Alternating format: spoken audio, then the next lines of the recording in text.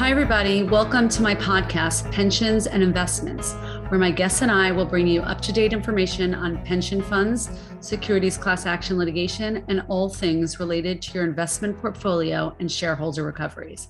I am Atara Tversky, securities class action attorney in New York City. And I'm here today speaking with Panayotis Lamprokotis. Panayotis is a portfolio manager for the Texas Employees Retirement System, a $35 billion public fund here in the US, where Panayotis is part of a team of managers within the system.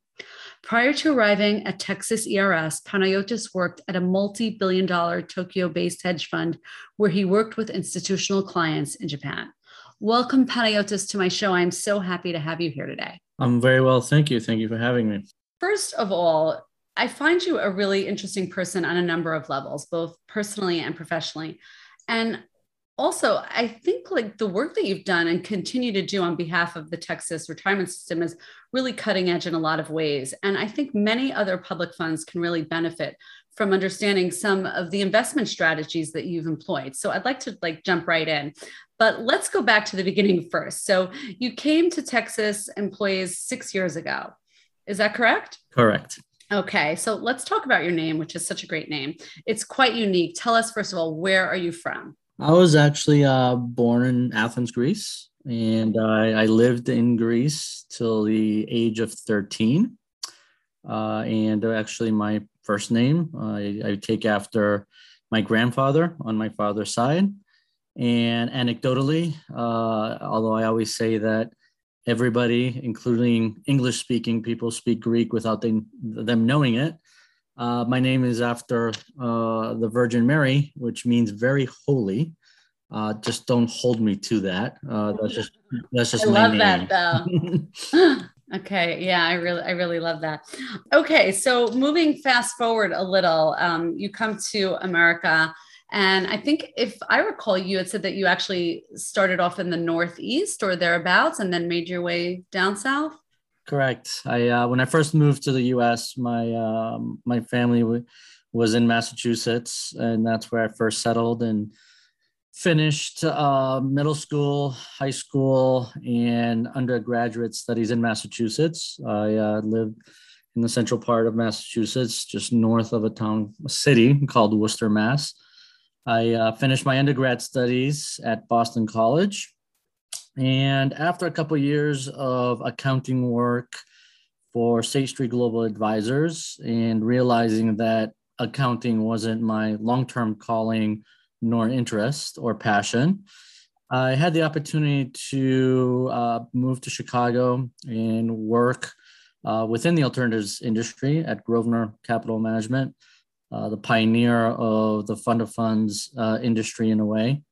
And luckily, I had a friend of mine who had joined the firm a couple of years prior to myself. And as is in sometimes in life, an introduction could be a key to getting through a door. And that was the case for myself. But it was also the introduction to something new, something I wasn't really familiar with at the time, which was alternative investing in hedge funds. And the rest, as they say, is history. It was a very opportune door that opened up, and it has become my passion since then. Wow, that's really nice. And then it's interesting. So you worked in the private sector, which I find a lot of people who are now in the public sector have really started in the private sector. But what was the most unique thing that you found working and transitioning from private to public sector? Well, each side has its challenges. On the private side, you are most likely for profit, focusing on the bottom line, focusing on margins, dealing with clients, and that in itself brings certain stresses, objectives, and constraints in mind. The public sector, obviously, it's not for profit, but I like to think that I do have clients, and those clients are the trust beneficiaries. That's who we ultimately serve. And it's a different business model with its own ways of functioning, its own objectives and constraints. And you simply have to be able to recognize that fact, be able to adjust to that fact and work with those confines. But at the end of the day, what I have found switching from the private to public sector is that the spirit of my job and the goal of my job was pretty much the same, honestly. And I haven't worked at an endowment or a family office or a private pension plan, but I have a feeling, having spoken to a lot of individuals from those business models, and I tend to call them business models, they too do pretty much everything that we do, slightly different depending on the objectives. But overall, the spirit of the job, the intent of the job remains the same. I think that's true. I think, as an attorney, I always say no matter who I'm representing, whether it's a private investor or a public fund, that you have to just remember that behind every fund are people. And I think that when you understand that, and I think it's probably the same in the public sector, just understanding that there are people behind all of these, all this money. And you need to view that money with a lens toward that. And I think then everything, it becomes easier. So I think that's a little bit of what you're saying. Yeah, I think it really comes down to understanding your fiduciary duty if you really want to get technical. In the public domain, our fiduciary duty is to do well by our beneficiaries and manage the capital as if it was our own, which is pretty much the definition of fiduciary. But I also had the same mentality on the private side when dealing with institutional clients. I had in mind that it wasn't our capital. They were bestowing that stewardship onto us with the goal of delivering improved returns, and ultimately that capital was returned to their business to be served and to be expensed at a way of their choosing. And hopefully it was making somebody's life better or improving a project, whatever the case may be. Right. I think that's exactly what our goals, our mutual goals have to be. So now you're working on a hedge fund team within the Texas ERS, correct? Correct. So tell me, how did that get started? Tell me a little bit about that. Sure. So myself, I'm one of 5 team members within the overall trust, and our primary objective is to work on what we call our absolute return portfolio. That was put together August of 2012, and it was a result of the overall pension plan migrating from your traditional 60-40 model, 60% equities, 40% fixed income, to something more diversified to include other quote unquote asset classes. I say quote unquote because I don't view hedge funds necessarily as asset classes, more so as investment conduits. But nonetheless, regardless of the nomenclature, the objective of the portfolio was created and it remains today to serve as a risk mitigator to the overall trust. So in layman's terms, when the rest of the trust zigs, hopefully we zag. And more importantly, we hopefully are able to preserve capital during volatile times on the downside. That was the purpose of the overall absolute return portfolio. Since you and I last spoke, given the tailwind in the markets, our assets have grown from 29 billion to 35 billion. Oh, excellent. So right now, the hedge fund assets represent about 5% of overall assets. As I mentioned, our primary objective is driven by observing and managing risk. However, we do have a return objective, just like any other portfolio would, which is 90-day rolling T-bills plus 350.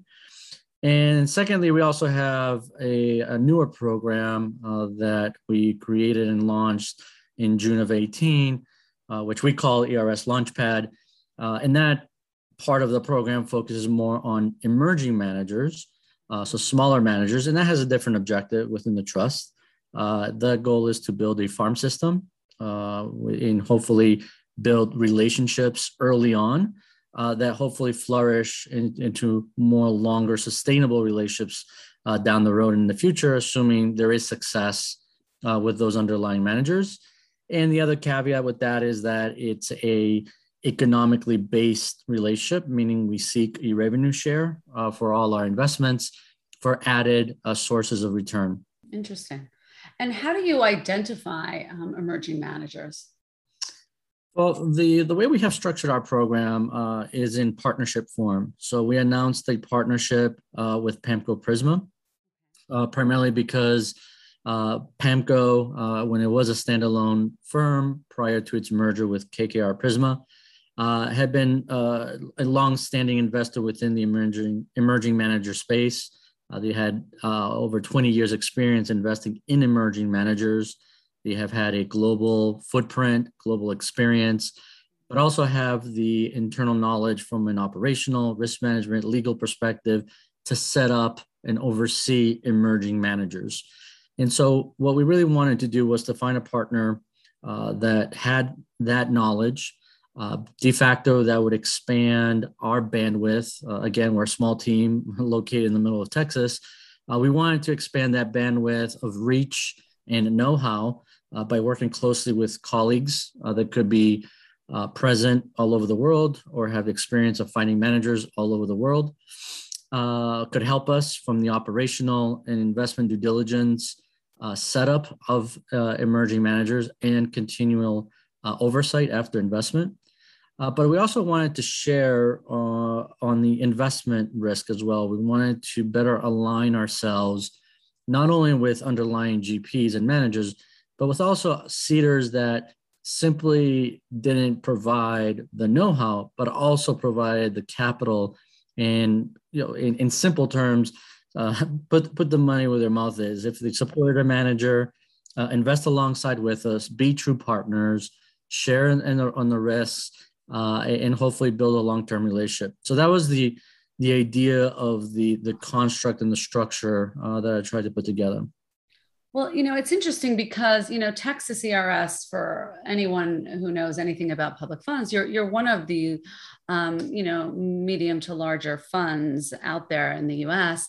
And yet there's something really nice about what you're saying is that in this large place with so many employees, you are actually working in a small unit of 5.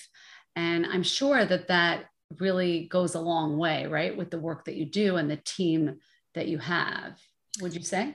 The word that I would think of when it comes to a team of 5, 35 billion trust assets, an investment universe that's global in nature, as is the hedge fund industry, is efficiency. We need to be efficient. Obviously, we get help by working with consultants or creating outside partnerships like the one that I just alluded to.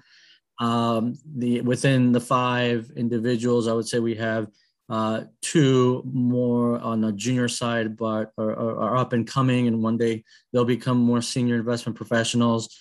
So at the end of the day, we really have to be efficient with our time. We have to be efficient when we source. We have to be efficient where we want to place our energy and time and efforts in further increase due diligence, and also maintain our current relationships, which is part of our responsibilities. We're not a invest and forget type of team. We stay in close contact with our underlying investments. Those right now total all in roughly 20 or so. And we have monthly updates, monthly conversations to make sure that we're up to speed on the organization. We're up to speed with the underlying portfolios.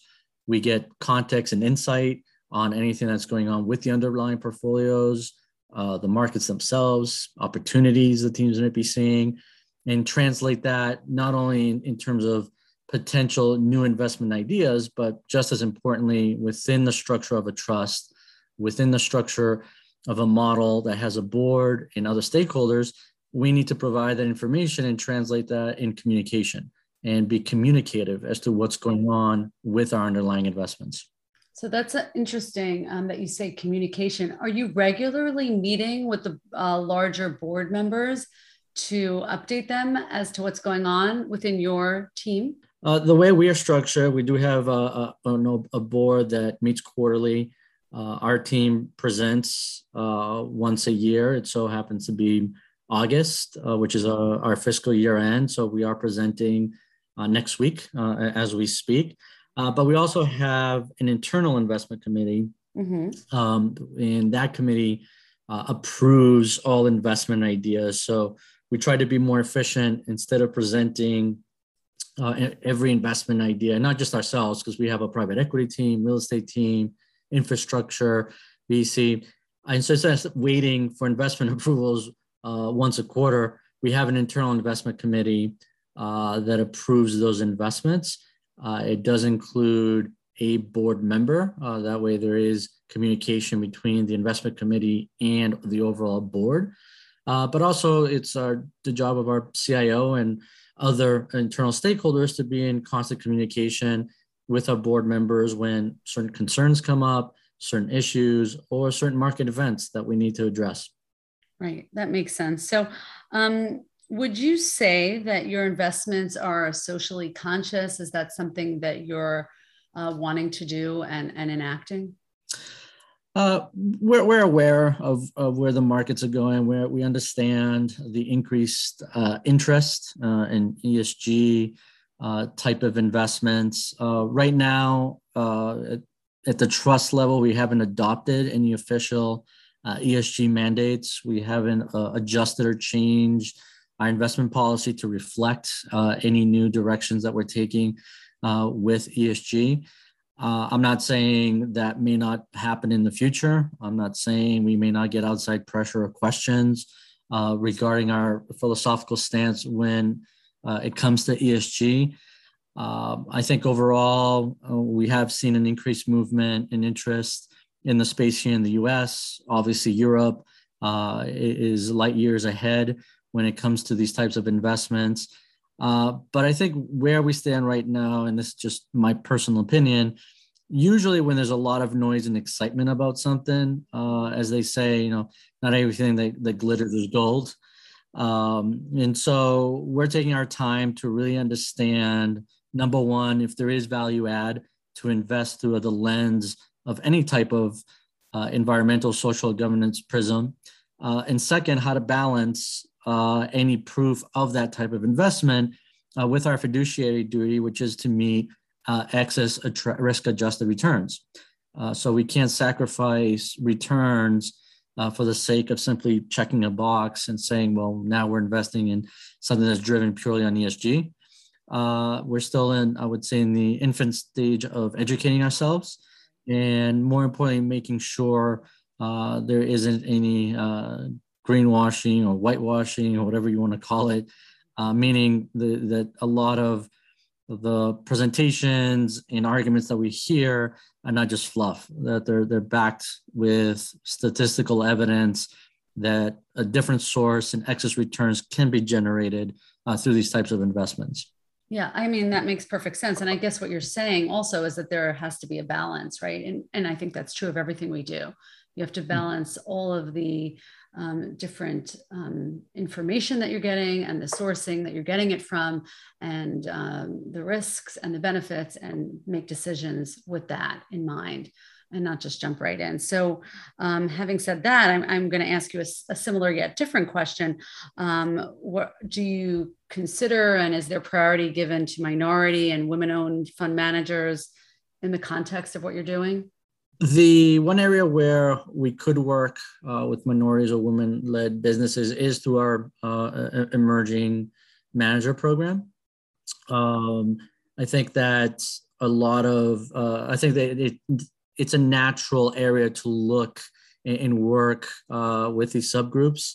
The way that we have created and defined our emerging manager universe by design, we haven't made it that stringent and that explicit. It is implied that we are willing to work with everybody and anybody. And so instead of saying to ourselves, well, we want X percent of our capital from this program devoted solely to, and you fill in the blank, we want it to be as flexible as possible. We're willing to talk to anybody and anybody. All we require is somebody that is different, is good at what they do, they're driven, and at the end of the day, generate attractive returns. And I really don't give much credence of what you look like, what your background is. As long as you meet that criteria and you're helping me, and therefore we're helping our beneficiaries, I'm willing to talk to you. That's great. So it sounds like there's inclusivity all around, but you really have to also know what you're doing. And that's really the key and the most important thing for funds, really, right? Because as you said, you're fiduciaries. And absolutely. it starts and ends with that, I believe. It does, and we can't make it a charity. We can't just say, well, I'm going to Right. invest in somebody simply because they are a minority woman-led business. You have to be able to perform and execute the way that you stated you would, and you have to prove it to us. And we need to feel comfortable that we can work with you. And it becomes hopefully a win-win situation. You're raising capital and fulfilling your dream of managing a portfolio, building a business. And we're hopefully meeting our fiduciary duties of picking good managers that contribute positively to the overall return target. Yeah, I agree with that. So tell me a little bit, Panayotis, about your stint in with the Tokyo um, firm and the institutional clients in Japan. Is there a vastly different culture than there is here in the US, I imagine, right? So what was it like working in that? Yeah, when when I joined the firm, I was a relatively younger, or at least much younger, man. I think I was 25 at that time, if my math is still correct. And it was a wonderful experience on two main fronts. One, the business itself was still small and growing, and I believe at that time I was maybe the third hire for the firm's Chicago office, and it was a sink or swim situation. My previous boss, who was a great mentor, actually used those terms when he hired me. He said, you can come, you can join, but I'm throwing you in the deep end and see what you can learn, and we'll talk in 6 months. And so I had to prove that I had the intellectual capacity to pick up things quickly. But that really exposed me to a wide range of strategies, and migrated myself from being a specialist to a generalist. And so it was a great opportunity to really expose myself to the wide spectrum of investment strategies around the world. In terms of the business model itself, it only caters to Japanese institutional clients. And yes, as you alluded to, there is a vastly big difference culturally when dealing with any non-US client, but Asia and Japan are somewhat of a special region and special people. And so it was a bigger lesson about life, a bigger lesson about professionalism, a bigger lesson about cultural differences. And the big lesson from there was the ability to adjust to your client who may have a different background, whether it's cultural, philosophical, or professional, but also adapt to a middle ground to work together, coming from different backgrounds. And still, don't forget, although I worked in an technically Asian headquartered company, I was the only Greek as well. So I was bringing a European/US background to the table. But it was a great life lesson of how to work with somebody who's different than you. And that's what the world is, different. Right. And so that was the great lesson and life experience that I took out of that. Different and also alike, right? Wouldn't you say? Because I always say I travel so much for the work that I do, and I meet people from all over the world, and there are so many different people. But at the end of the day, I always find that we have so much in common. And if we can just focus on that, it's interesting. Absolutely. How much more, right, we have in common than we. Absolutely.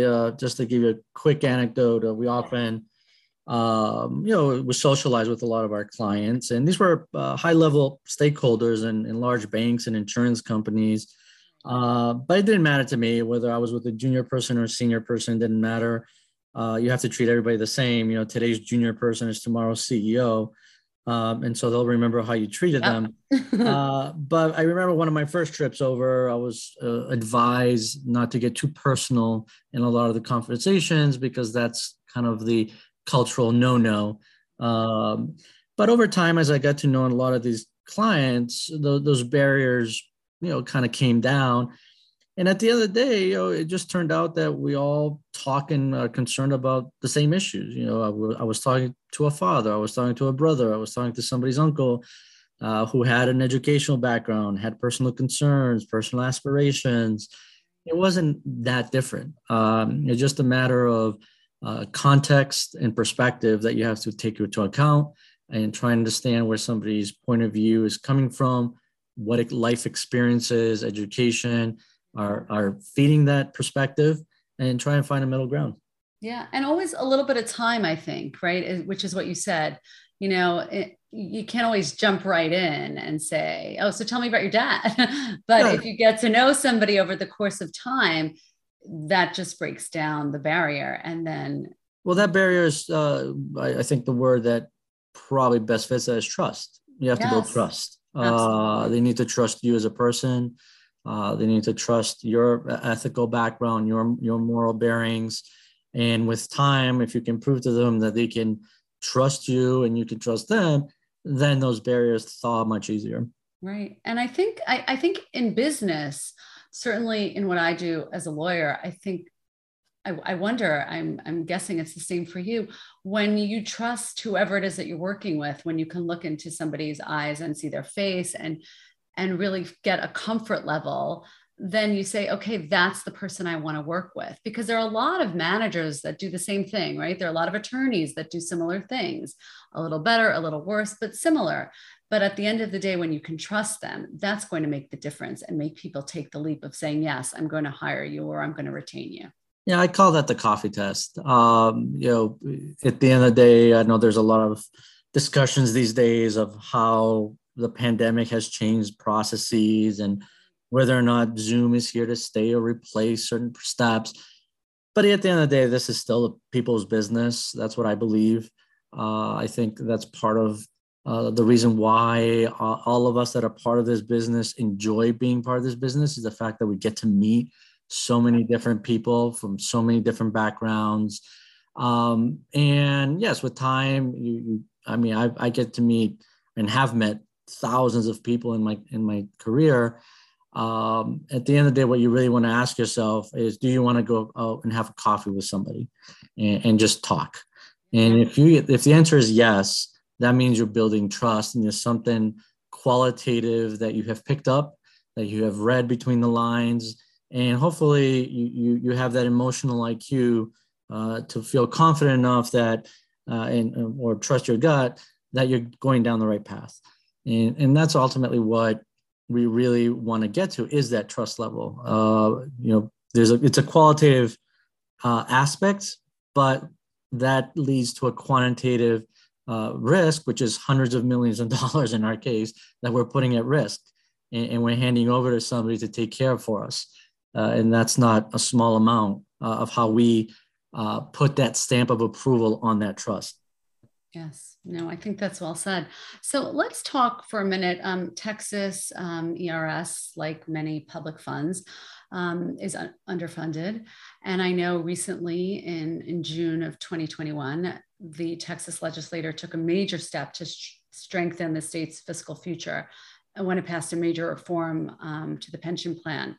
So I'm wondering, how does the underfunding issue inform what you do on your team in your emerging market hedge fund sector? It obviously added a lot of importance to each additional capital that we put to work. As you alluded to, we now have let's call it technical backstop, since eventually additional cash will come in. But we're always mindful, whether it's our individual portfolios at the trust level, the math is pretty simple, or at least the levers attached to the math is really simple. One side of the ledger, you have your liabilities. You know what you have to pay in the long term. You know what you have to pay every month in paying those bills. And those values are going to go up or down depending on the assumed actuarial rate. But the amount is really not going to change unless there are one-time benefits paid out. So you really can't do much on that side. And there's also the legal or constitutional aspects to keep in mind. On the other side, well, what is going to really drive returns? Putting aside any cash infusion, you are left with market returns. Given rates where they are and will most likely stay low, you can't really rely on just a fixed income portion or carry of the book. And the only other mathematical possibilities you had to really close that funding gap is to either concentrate or leverage, perhaps through derivatives or simply borrow additional money. But neither of those situations would happen. One, it's not prudent from a portfolio management perspective. And two, no real board or sane stakeholders would ever take that approach, especially when it comes to $35 billion. So we knew those challenges, and we are aware of those challenges. We never counted on any cash infusion because that's a political decision that's way above my pay grade or involvement. And so the only thing you can do is, again, try to eke out those excess returns compared to your benchmark, and try and meet those actuarial targets, whether it's 7.25, which is more or less still the average around the country, and in my opinion, still elevated, or a bit sub 7%. And that's the only thing that we could do, is try to get that actuarial rate. Yeah, no, absolutely. I mean, I interviewed Len Gilroy of the Reason Foundation, whose entire life he has devoted to the underfundedness of public funds and how to help them. And he has a great line that I love. He says, you really can't invest your way out of the underfunded problem. So you, as managers and on the team of the hedge fund or wherever you are situated in the public fund sector, I mean, you can do your best, and you are doing your best, but at the end of the day, you're not going to invest your way out of it. It's a whole other issue that has to be tackled. But I do see a lot of encouragement in the fact that there is this emerging market, and there are these creative other avenues of investment that really will be helpful to public funds, I think, over the course of time. It's not a quick process. It's a slow process, but I think it's certainly working in the respect that it was intended to. Yeah, absolutely. Again, unless there's that cash infusion, unless the model itself changes, and what I mean by that is that perhaps you take the investment arm of any pension plan, take it out, strip it out, and set it up as an independent business where the business itself has the ability to take different types of risks, or take in additional capital from clients, or create products, and then perhaps have the pension plan be a stakeholder, the only stakeholder in that business, and receive dividend payments and equity appreciation. Putting all those possibilities aside, which could be creative, maybe could be executed or not, you're only really left with what the market opportunities are before you. Right. And in our situation, given that our investments are with external managers, the best that we try to achieve is to pick the best managers that we believe can help us meet our investment objectives. So what do you think, Panagiotis, are the greatest challenges that we face and that you face in the public pension world? I think at a high level, and again, I'm not part of these discussions and decisions, you alluded to the fact that a number of individuals have moved from the private sector to the public sector, and bringing a lot of intellectual equity with them. And we saw that migration pick up post-financial crisis. And it was a culmination of years of experience being built within old fund of funds business models. I think a big challenge with a number of public pension plans are salaries. You have to attract but also maintain talent. I think that will remain a challenge depending on which way these business models evolve. But in turn, again, those are structural concerns that I'm not involved with. I can only observe from afar. But in terms of an investment objective, and again, speaking from the prism of alternative investments, given that that's what I'm involved with, I think returns are going to be a big challenge. I alluded to the fact that it's my belief rates will remain low for a considerable amount of time. I know there's much talk of whether or not rates will rise in the near term, or should they. That's irrelevant if you think of the fact that the base is zero to begin with. And if you account for inflation, the real rates are negative. So even if the Fed raises 25, 50, 75 bips, it's still low. And if the average pension plan has 10, 20% allocated to a carry type strategy, from a contribution point of view of me, the actuarial rate, it's negligible. So you have to find different sources of return, which I think in one way bodes well for alternatives because they have the ability to seek those different types of returns beyond your beta. But the problem is alpha erosion, which has occurred for the better part of the last 10 years. So overall returns will be challenging and challenged. Again, there's going to be this continuous uphill battle against central bank policies. I think that now that a good portion of pension plans have migrated from your old 60-40 model to one that's more diverse these days, you're probably going to continue to have this debate of alpha versus beta, active versus passive. I'm of the belief that it's not an either or argument. I think there's a time and place for both, but I think the debate will continue, especially if there's increased scrutiny on fees.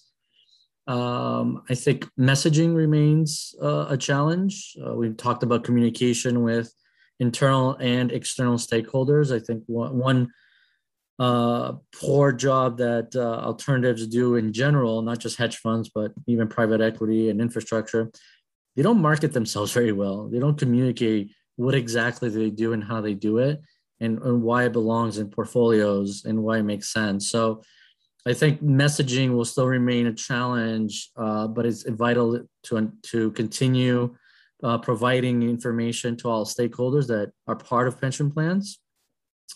And lastly, I think that the one exciting part, but will remain a challenge in terms of accepting or adapting, we are living in a time of an interesting time for a number of reasons, but we are seeing new frontiers of investing open before us, whether it's digital assets, whether it's new types of products tied to digital assets, or new areas of the world to invest in. And as those open up, again, you'll probably have an initial rush of capital in search of yield, in thirst of yield to invest. That usually is fertile ground for fraud or misvaluation. Yes, that's what I do. I know. You're right. And so once that dust settles, then you have to figure out, okay, is this truly a new frontier that can offer me something different? Right. And ultimately what really has staying power. And that's going to determine a lot. And I think also you picked up an interesting point. I think the public pension world and the members have changed quite a bit. There used to be this old school model that, once a public employee, always a public employee, and you were there for, 20, 30 years, you got your pension and you moved on. But now there's a much more in and out in the workforce, and in the workforce, even in the public sector. I think that needs to be accounted for, who our membership is and how we're best serving them.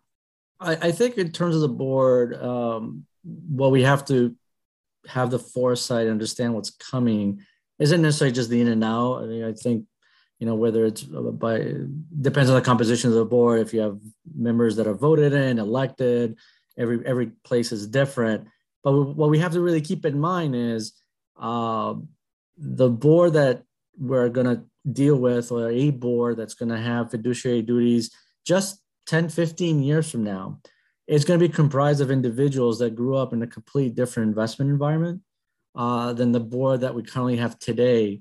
And so if a board member today, average age being, let's say, 55, 60 or above, well, they had different experiences than the board members of tomorrow's 55, 60, 65 above. And they're going to bring different perspectives, different experiences, and different tolerances.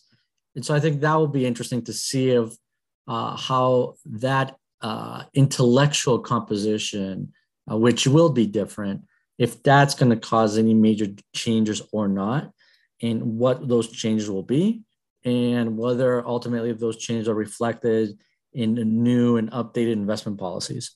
Yeah. Well, I think the world is changing in so many different ways as a parent to everyone, I think, and funds are going to move with it. So we need to get ahead of it and always be ahead of it and not behind it. And to that, I thank you for coming on, Panagiotis. It was really a pleasure having you on. You're really a wealth of information and knowledge, and you're doing a great service to Texas ERS. So keep it up. Thank you on behalf of everyone.